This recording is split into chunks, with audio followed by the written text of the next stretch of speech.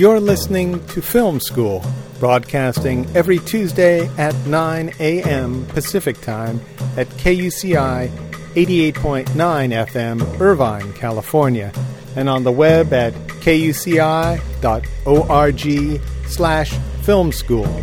I'm Nathan Callahan. And I'm Mike Kaspar.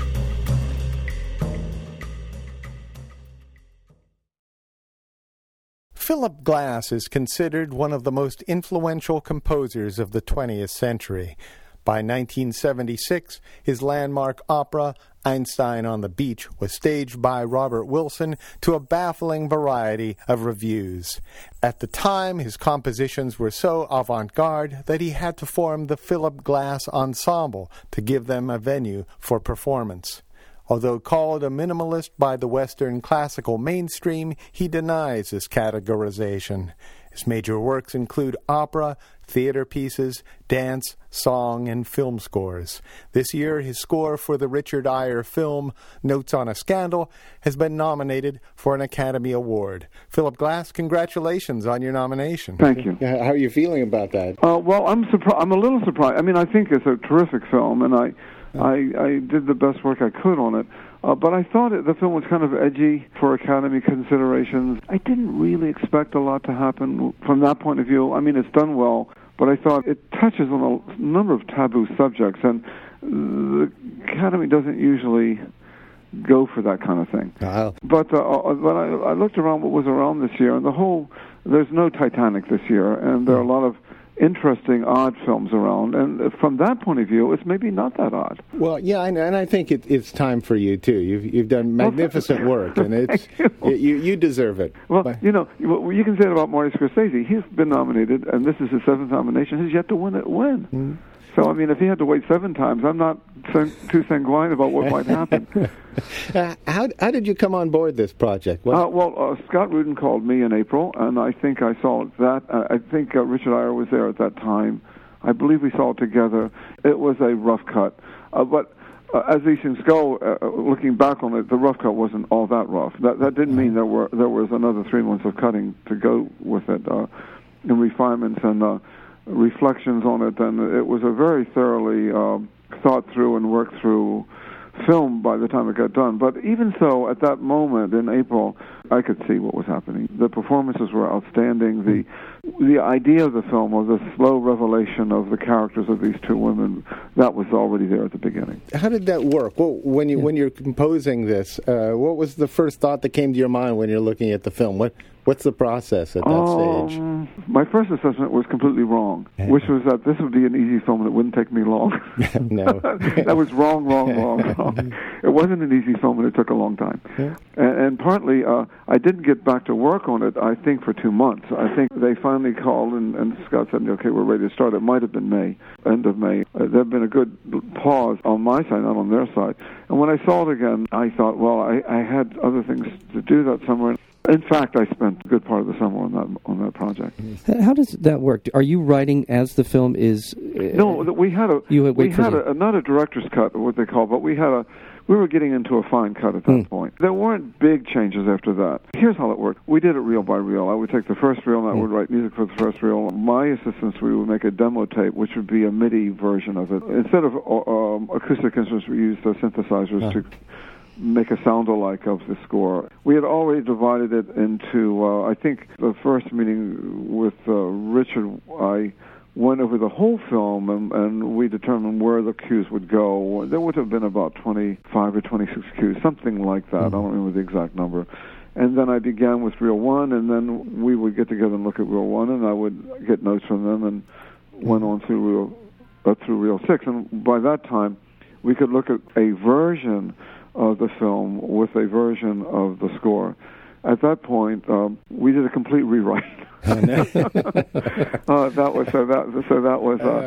was interesting. So then I had to do the whole thing again. What were the difficulties on that? What was the rewrite about? I wouldn't say it was difficult. I would say, and I think in all fairness to everybody concerned, is that our ideas collectively began to evolve about what the film was about. And this was surely a case where the director and the composer and the producer, in this case Scott Rudin, that we began to understand the film as we were working on it.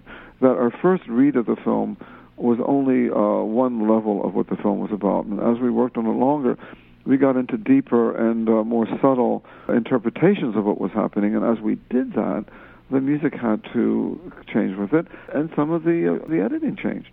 So that this process of refinement and ending, which went on for another couple of months, it was a result of our more, and I would say collectively not just myself, but I saw that Richard was doing the same thing, and Scott, who likes to look at everything, he was doing the same thing. We were collectively and individually reassessing what we were trying to do and what the music should be doing. And to answer your next question, we began with the first, I'll give you a good example, we began with the first image of Barbara sitting on the bench. Barbara, kind of a spinsterish, elderly history teacher in one of these schools in London. Not exactly elegant, but kind of more refined than her environment, if I can put it that way. When you saw her in the context of the school, she seemed like she was a social level above the people she was teaching. Yes. Certainly. And what we were trying to do, and we tried to say, well, what is the music trying to say in this? What are we trying to say about the character?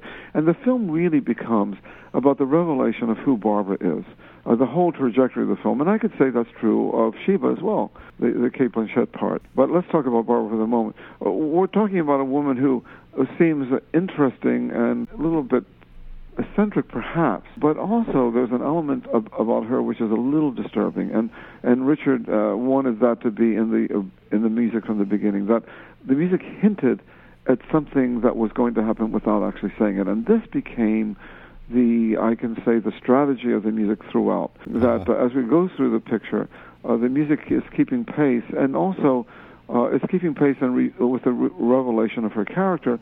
And yet, at the same time, we can't get too far ahead of the film. We can't give away what's going to happen. And at the same time, we don't want it to appear as if it's a done deal, whatever we're looking at. We have to know that what we're looking at is an evolving perception of a character. And by the time we get to the end, when Sheba runs outside and says, "Here I am," and she's surrounded by the paparazzi, and then she goes inside, and it's just more or less destroyed Barbara's apartment, and they have these final moments together. By that time, we have a very different idea of who these women are. Outside of the technical aspects of it, how does scoring for a film differ from scoring for an opera? It doesn't differ very much. The actual writing doesn't differ very much. What does differ is who's in charge. When I write an opera, I'm in charge. The opera is the composer's house.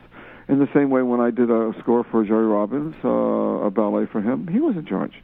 The ballet house, the dance house belongs to the choreographer. The theater house belongs to the theater director. The opera house belongs to the composer.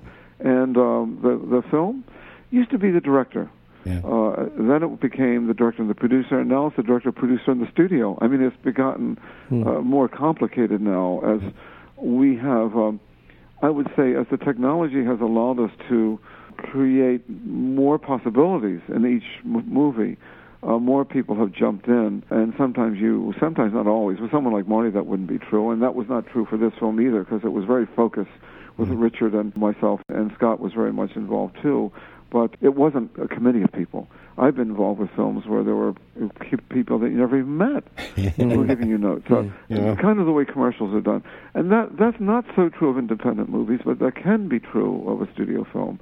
It depends on the director, and Marty doesn't do it that way. I mean, he does what he wants to do, but you'd be surprised that there's a lot of push and pull in the film business. The idea of, in the 60s and 70s, the idea of the auteur filmmaker, as Truffaut and Godard was, that they were like the authors. The signature of the film was their stamp. That's eroded a lot. It depends on the people involved. But when you say with the actual writing, however, the matching of image with music, when I do that, I'm alone. There's no one in the room with me when I'm doing it. The heavy lifting of writing is always the composer's job, and we expect that. Now, what we do often is not just these films. I mean, with a wonderful filmmaker who's a documentary filmmaker, Earl Morris, he demands lots of rewrites. He works very much in that way. He's not casual at all about the relationship of music to image, and working with him is an extremely interesting and dynamic process. In the best world, that process, this dynamic relationship between the creators of the film, or whether the writers of the filmmaker, or the writer is rarely seen, but whether it's the filmmaker, the editor, and the composer, that's and the music editor. That's the dynamic that I'm seeing. That can be extremely demanding and interesting. Now, you're working with Woody Allen right now on Cassandra? I finished a project with him. How was that? It was great. I loved working with him. Good to hear. He hadn't worked a lot with composers before. He was very open to ideas, and he seems to have liked what I've done. Did he bring his clarinet? No, he didn't. No, he didn't. He brought an extremely professional, hard-working person with him, and that was himself. As you can imagine, he's a very smart guy. He knows what he's doing. He's also he's an artist who's very secure about himself, and therefore very easy to work with. Mm-hmm. Because he's secure about himself, is very open to what other people have to say. You mentioned Errol Morris. As many of our listeners will know, you worked on Fog of War and The Thin Blue Line with him. I would imagine that's a much more collaborative process than it would be with a narrative film director, generally speaking.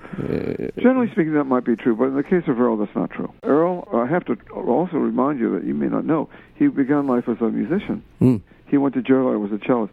He reads music. I mean, he's the only filmmaker I know who's asked me to send him a copy of the score so he could play it at the piano. Really? Wow. And that's, believe me, it's totally scary. I don't particularly like having the film director playing the music. You know, I get, but no, he takes the music home and plays it and looks at it and thinks about it, and he has ideas about it, and he moves it around, and you have long talks with Errol. He works at it.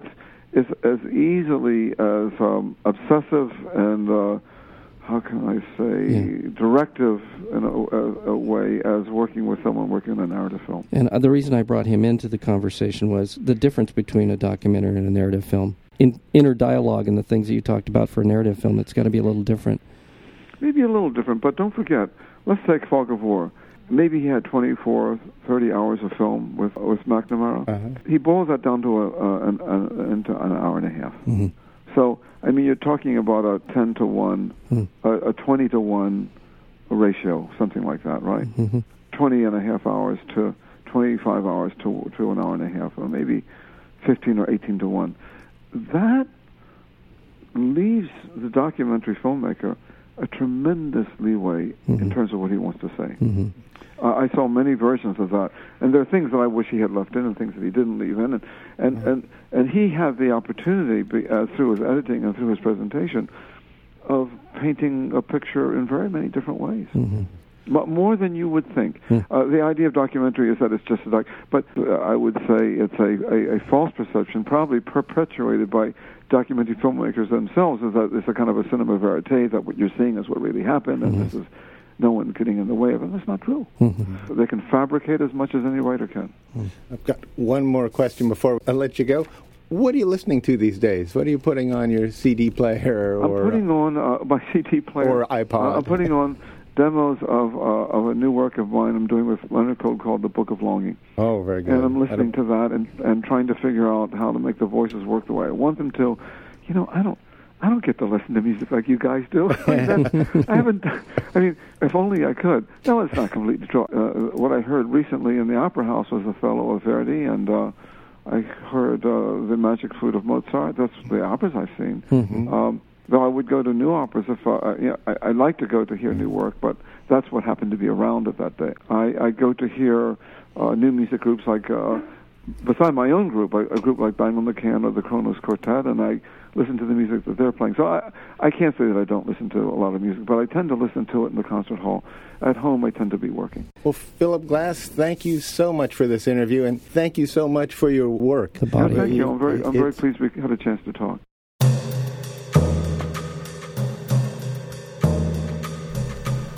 To learn more about film school, listen to more interviews, or subscribe to our podcast, visit our website at kuci.org/filmschool.